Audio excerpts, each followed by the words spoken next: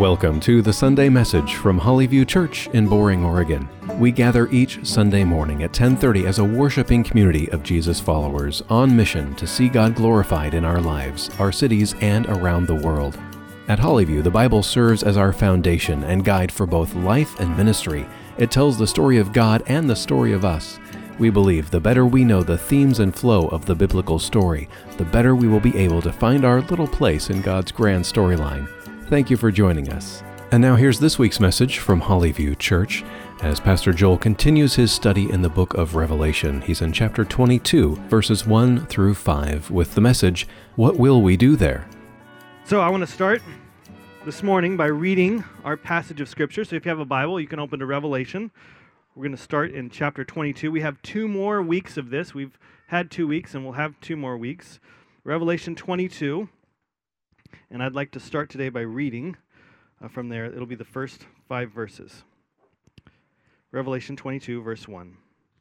Then the angel showed me the river of the water of life, bright as crystal, flowing from the throne of God and of the Lamb, through the middle of the street of the city. Also, on either side of the river, the tree of life, with its 12 kinds of fruits, yielding its fruit each month. The leaves of the tree were for the healing of the nations. No longer will there be anything accursed, but the throne of God and of the Lamb will be in it, and his servants will worship him. They will see his face, and his name will be on their foreheads, and night will be no more.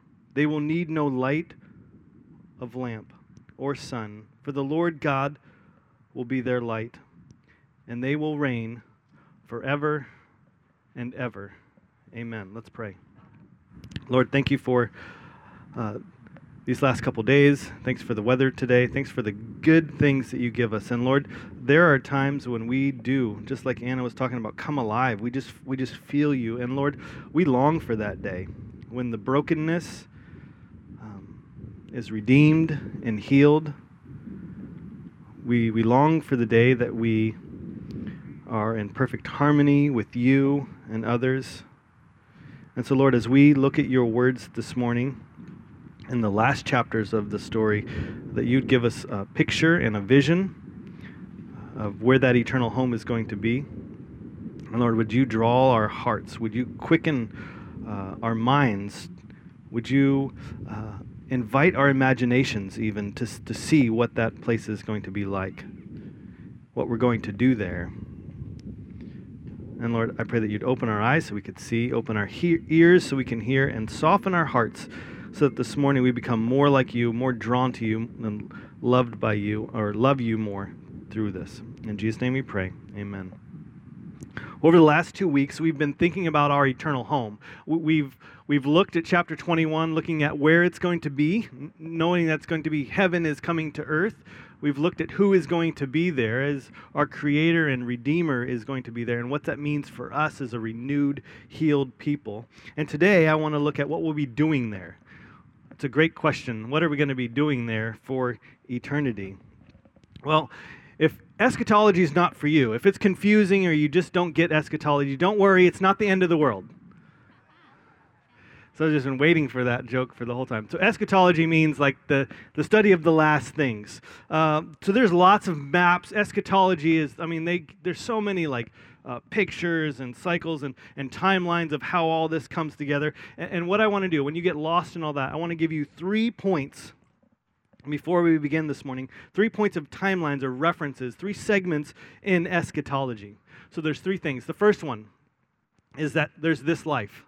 And we all understand what this life is because we're living it. We're breathing, we're living in relation to other people. This life, that's point 1 that we know. We're right here on this earth.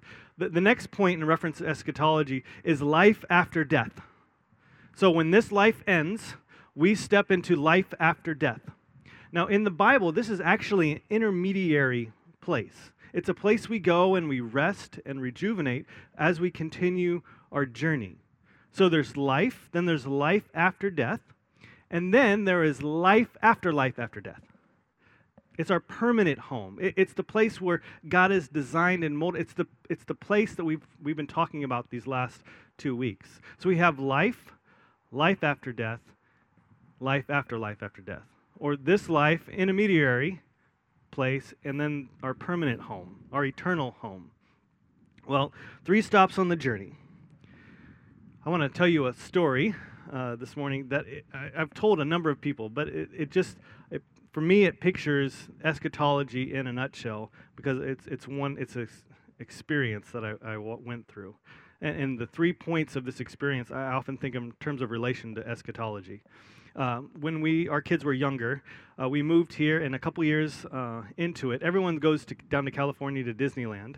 And of course, we as a family were like, man, we'd love to take our family to Disneyland. Well, coming off the mission field, we had no money. I was a pastor at another church in the area, Cornerstone, didn't have a lot of money. So we decided we're going to save up our money, and in a couple years, we're going to take a road trip down to Disneyland with our family.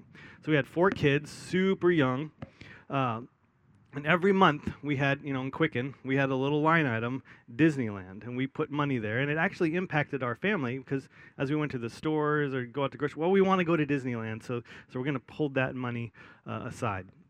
Well, I don't know about you, when you go on vacation, when we're ready and all packed up, Amy does not like to eat before we leave, because then it messes up the kitchen and you have to clean all that up again. So we got packed up, ready to go to Disneyland. We had our tickets, our map that I think we even printed out at that time, like how we're going to get there. We were all ready to go, and out the door we went. So we just left, and we're like, we'll just get lunch on the road. We got out the door with 4 kids in the car. The kids were, I think, like 6, 5, 4, and 2 or something, like maybe a year or 2 older than that, somewhere right around there. And we get out the door, gonna drive to LA with 4 kids. We're telling them we're going to Disneyland. Well, I think 2 of those 4, or maybe 3 of those 4 were like, I have no idea what Disneyland is, but I'm excited to go there. Well, we get in the car, make it all the way to Damascus. There's a Dairy Queen in Damascus. I don't know if you've driven by it. We pull into that Dairy Queen, and one of our kids asks us, is this Disneyland? And we thought, this is going to be a long trip. I said, no, this isn't Disneyland. Well, we walk inside, and we're on vacation mode. So we've saved for 2 years for this. So we go into the Dairy Queen, and we're like, get anything you want. And our kids, they don't hear that very often. Get anything you want. And they're like, anything we want? Are you sure this isn't Disneyland? Ice cream? Yes, get anything you want. This is amazing. This is way better than normal life at home. We can get anything we want. Ice cream or whatever. Well, we began to explain to them, no, this is not Disneyland. This is just a pit stop on the way. We kept saying Disneyland, but our kids had no concept of what Disneyland even was, what it was like. Well, Dairy Queen can be a lot like this life. Many people think this is it. This is all we got. So get as much as you can, as whatever you can. Just make it the best here, because there's nothing after this. So many people think that Dairy Queen is Disneyland, and it's not. You don't need a plan. You don't need to alter your life. You just get what you can, and that's it. Well, after we ate and kids got ice cream and all that stuff, we got back on the road again, because Disneyland is not in Damascus, just in case you weren't wondering. It's not there. So we kept on going and made the trip all the way down to Ashland, which is right on the border of California. Well, we get to Ashland, and we reserved a room in this little private hotel there, right in downtown pretty much. Cute little hotel. We were like the only ones in this hotel. And so the lady, really nice, mom and pop owned, upgrades our room. We get the suite. We get in there, and it's like, oh, it's just great. The kids are like, this is amazing. There's a pool in this place, and no one else is in this hotel. So we get the pool all to ourselves. We get most of the hotel all to ourselves. I go downtown, get this wood fire, like brickstone pizza. We go back to the hotel room. We're like eating on the bed.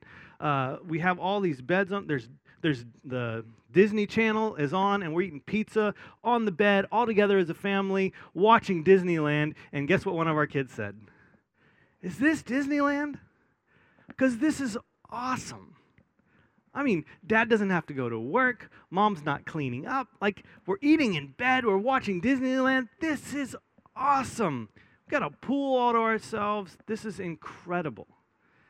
But that was not Disneyland. Ashland is a lot like life after death. It's a place of rest and rejuvenation, a healing, comfort, God's presence, but it's actually not the final destination. In many ways, being in Ashland was a lot better than being at home or going to school or work. But yet there was still something even greater in store for us. Well, we woke up the next morning and packed and headed out. Now, if we would have told our kids, yeah, that's Disneyland, I'm sure our older ones would have been like, we saved up 2 years for this? A hotel in Ashland? There's not even any like Mickey ears around here. And in fact, there's all these like Romeo and Juliets around. Like, if you know Ashland, they're really famous for Romeo and Juliet. Like, this is what we, like, and you have maps for California, but we're not even in California. We're in Oregon. I don't understand why we changed our lives so much if that's what it is. But that wasn't it. So from Ashland, we got up, we packed, and we drove still further. So from Ashland to LA is a long drive. We actually stopped in between. But when we finally got to LA, got to our hotel, and the next morning got up and went to Disneyland, and our kids, who had no idea or experience of what is Disneyland like, we got to the front gates and we said, "This is Disneyland." And they said, "Oh." And from there, we entered through the gates into this magical kingdom to explore for the next couple days. Now, this illustration, it actually breaks down in several places, just like the rides at Disneyland do. Maybe not the most magical place on earth when it's 100 degrees and you're standing in line for hours, but you get the idea, right? Our kids had no concept of what Disneyland was like. And as they experienced different things along the way, they're, is this it? Is this Disneyland? Is this what we are giving our lives for the next couple days and weeks for? Well, many Christians, I think, they confuse the final destination with the intermediary most times. They confuse with life after death for life after death. They confuse Ashland with Disneyland. They're two different places. Now, over the last 2 weeks, we've considered, just in brief, the place of our eternal home. And I'm talking about life after death, the Disneyland. Now, we've talked about where it's at, what it's like. We've talked about heaven coming to earth, God's dwelling place being with man. We've talked about what that does for us and who we are. Now, today I want to talk about the three things we're going to do in our eternal state, in that eternal home, in Disneyland, if you will. See, John, in the passage we just read, he moves from describing the bride as a city to all of a sudden describing it as a garden. It's like he was talking about a city, and then just the next verse later, he starts talking about a garden, which actually brings us back to the very beginning of the story of God. He says right there in the city, going down the middle of the street, there is this river going down the middle of the street, so that even if you're walking in the city, you're walking in a river and being cleansed and purified even as you're going. Now, in that first picture, we have two trees in the middle of the garden, and now we have a river in the middle and one tree, the tree of life, growing on both sides of the river, right in the middle of the garden. This tree, it continually bears fruit all the time. And what fruit comes from a life tree? Life. It's the same as what comes from an apple tree, an apple. What comes from the tree of life is life. And so people continually get life and fulfillment there. And it even says the leaves of the tree are for the healings of the nations. Well, in the very first picture, the leaves of a tree in the garden were to cover the shame and nakedness of Adam and Eve and their sin. And now the leaves are used for the healings of the nations. And I think it's just a beautiful image. The healing of the nations. What does that even look like? I think some of it is these different ethnicities and cultures and groups coming together and appreciating and enjoying each other for the first time. Palestinians and Jews coming together and seeing each other as brothers and sisters and for the good that they have for each other. Americans and North Koreans. Each nation like bringing together their best culture, their beauty, their poetry, their art, their food. It's like this international food thing where you get to taste the very best of everyone's food and culture and who they are. And there's this brotherhood that's developed there, like nations coming together like neighbors who share butter or milk with each other. Each one of them is something unique and cultural that you don't have in your culture that you get from someone else. And just this beautiful kaleidoscope. The leaves of the tree of life are bringing all these nations together in such beauty and joy. It tells us that the curse is no longer there. In the garden, when Adam and Eve sinned, there was a curse on the land, but that curse has been now lifted. There's no more struggle between people and God. There's no more struggle between people and man and woman. And right there in the middle of the garden, where the tree is and the river and is a throne. It's a throne for the Lord and also Jesus. Well, even if we begin to understand the image and the picture of this, our eternal home, that God is there and what that means for us, still the question remains, what are we going to do there? Like, okay, we're there. Even if we can comprehend what that is, what are we going to do? And you might be thinking, if all I do is go there and play some harp, I'm not really interested in going. Or if all we're going to do is like come to one big long church service, I don't know if I'm exactly interested in doing that. But that's not what it is. That's not the image of the final destination that John will give us through the revelation of Jesus as well. John will help us to see a little bit better of what we're going to do there. So I want to point out three things, and there's at least three things in this text that says what we're going to do there, and I want to flesh those out just a little bit. Three things of what we're going to do in our eternal home, in life after death. The first thing we're going to do, it says we're going to worship. We're going to worship. In verse 3 it says, and his servants will worship him. Now when you hear worship, my guess is you probably think of a very religious term. You think of, we come to a worship service, we sing a few worship songs, and so that's what we're going to do in heaven. We're going to sit around and we're going to just sing some songs. Well, Caleb will tell you this, and I'll tell you this. Worship can be singing, but is not only singing. Singing can be worship, but it's not always worship. It's not something actually that you have to just do. It's a response. Let me give you a definition of worship. Worship is the response, the emotions, the feelings, the service, that comes out from some response of something or person or idea or something that happens. Worship is a response that happens, not something you have to do.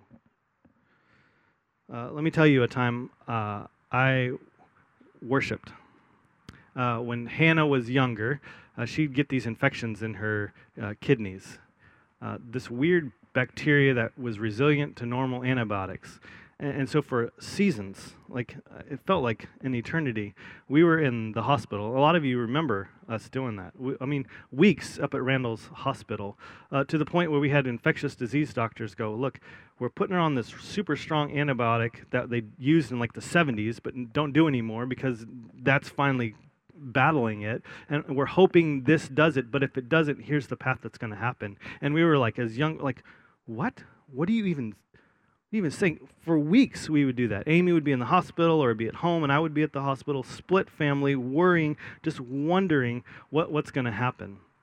Well, one of these times, I happened to be at the tail end of it when they said, hey, the antibiotics worked, you can take Hannah home, and I was in the hospital with her. So I helped pack Hannah and told this little 3-year-old, hey, we're going home, we get to go home.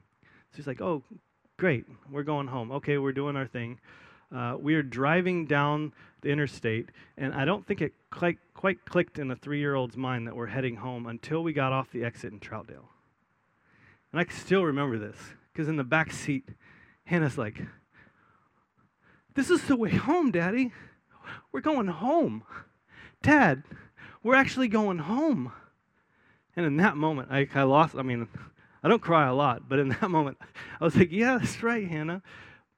The joy and the hope of a 3-year-old who had been stuck with needles, given lots of different things, realizing that I'm going home. It was in that moment I didn't have to go, and now we're going to turn to a time of transition to worship. And would you get out your hymn book and sing? It was something that came over, and just my heart was, oh, I didn't sing, but my heart was singing. Oh, Lord, thank you for home. Thank you for making us for home. Thank you for bringing my daughter home. Lord, this is worship. Do you get it? Do you feel it? That's worship. It's a response to something. I didn't have to tell Hannah, okay, now it's time to worship. She said, no, my heart was drawn towards home. And she began to worship in that moment. In that little 3-year-old way. We're going home. This is awesome. I think in the same way, as we go to our eternal home, our hearts will just be filled up with that. We're going home. Lord, you're making everything right again. We see worship all the time, especially in the Olympics in these last couple weeks. We see worship all the time as people are cheering from home and jumping up off the couch. They're worshiping. They're responding to something that's like, yes, victory, redemption. You worked so, you're here. Great. We see it in sports teams all the time. Your favorite sports team, you worship in those times when, oh, everything's going right. That's worship. You can't help it. But worship doesn't have to be like loud and jumping off the couch. It can be. It can also be a worshipful time when it's just quiet, moment by yourself, when you're stopping on the way home, because the sunset over Mount Hood is absolutely amazing.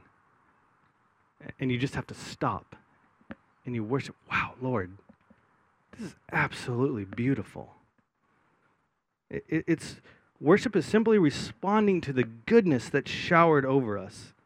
Now, in that eternal home, in that life after death, we're going to experience God making all these wrongs right, redeeming things, fulfilling our hearts, bringing justice, healing the nations, allowing all of us to fully experience without sin or guilt or shame the goodness of God. And in that moment, we are going to be worshiping creatures.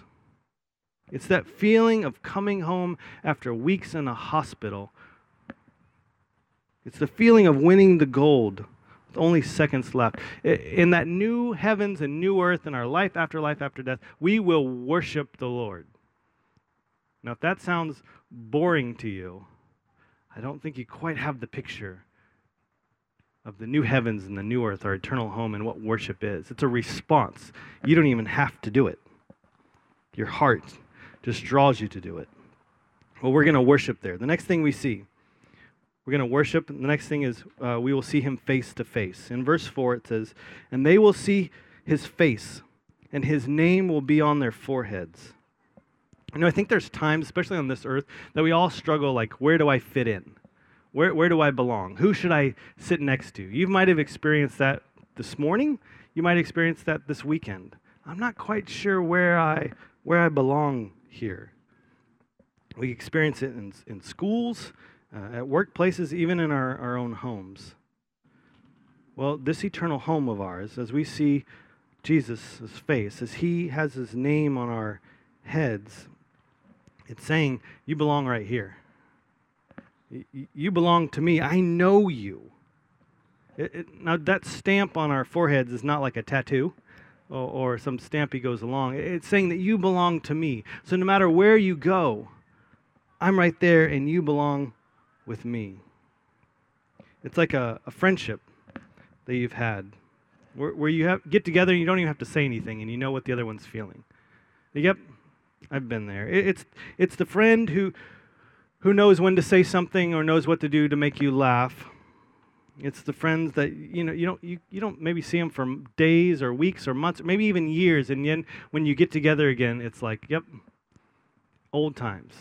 Like not a day has passed. It's the feeling that you always know that someone is there that's going to save you a seat at the party. I know I always have someone to be with. It's a little bit what Anna was talking about in all those homes she's been to. She knew the Lord was right there.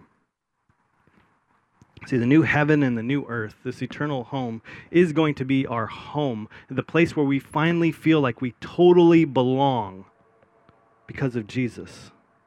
You'll belong more there than anywhere else you've ever been because Jesus is there and he's saving you a seat right next to him, calling your name. You belong to him. See, we're going to worship there. We're going to see him face to face. There's going to be this relational depth of experiencing things together. And the last thing we see is that we will reign. We will reign. The story of the Bible really ends with this verse 5. Next week we're going to look at the timing of it all, and it's not what you probably think, but the timing of all of this. But the end of the Bible really ends with this verse in verse 5, and they will reign forever and ever.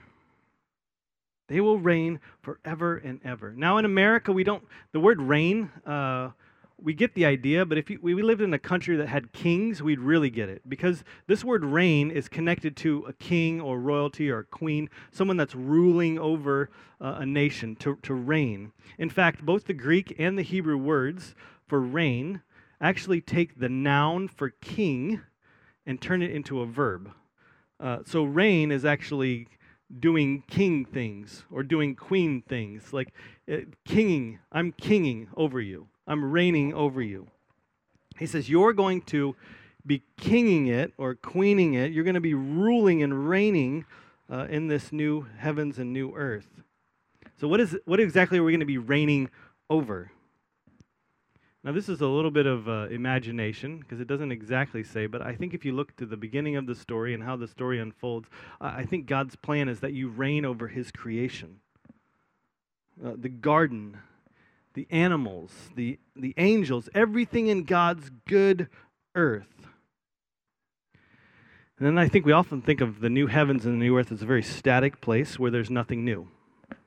But I think the very idea that we're going to be reigning over even talks about a parable. Someone's going to be in charge of 5 cities, someone in charge of 10 cities. There's going to be this work that's still going to be done. In the Garden of Eden, God had given Adam and Eve everything they needed for life, but yet he still gave them this work to watch over the animals, to take God's good creation and go and fill the earth. There's things out there that we need to explore and control and bring the goodness out of them. There was creative work to do in maintaining and exploring. Now, if we will reign on the new heavens and the new earth, I think that means that there's going to be work to be done. We often think of work with the thorns and thistles and the ground and the hard things, but there was actually work before the curse came. Work is a good thing, and I think there's going to be work that needs to be done. There's a fulfilling, a satisfactory, creative work that lies ahead for us. We're not going to be just sitting around. I think the idea that God has is there's going to be this place of goodness and holiness in it, and you as a kingdom of priests are going to explore and reign and bring that goodness to the rest of the world God created. And God says, go, make more of this good world. Bring forth more good. Explore, create music. There's another song to write. Invent, organize, create, improve, manage. It's king language. It's reigning. So what will we be doing on the new heavens and new earth? Here's what I imagine reigning is going to be like. Going into the city in God's presence to enjoy and be completely satisfied, to be overfilled with this worship. And then from there to go out of the gates into this world that's being discovered deeper and richer and fuller than we can ever imagine, so that we'll respond in writing songs about it. We're discovering new foods and tastes, games to play, trips to make, fish to catch, hikes to go to the top of a mountain and see the clouds underneath, the absolute beauty of the Lord. So I think if you think of life after death, or our eternal homes, if you think it's boring, I don't think you actually get it. I think you're thinking Ashland or Dairy Queen. The Bible's picture of our eternal home and what we're going to do there is full and rich of this relationship with Jesus as he redeems and calls us forward to worship and to reign and to be in deep relationship with him. He's given his lives to us so that we can receive this gift of eternal life. Now it begins, the very beginning of the Bible begins this way. In the beginning. And ends with verse 5. And they will reign forever and ever. the story of God. We know how it begins and we know how it ends. The question we have is with the messy middle. And that's where we're at.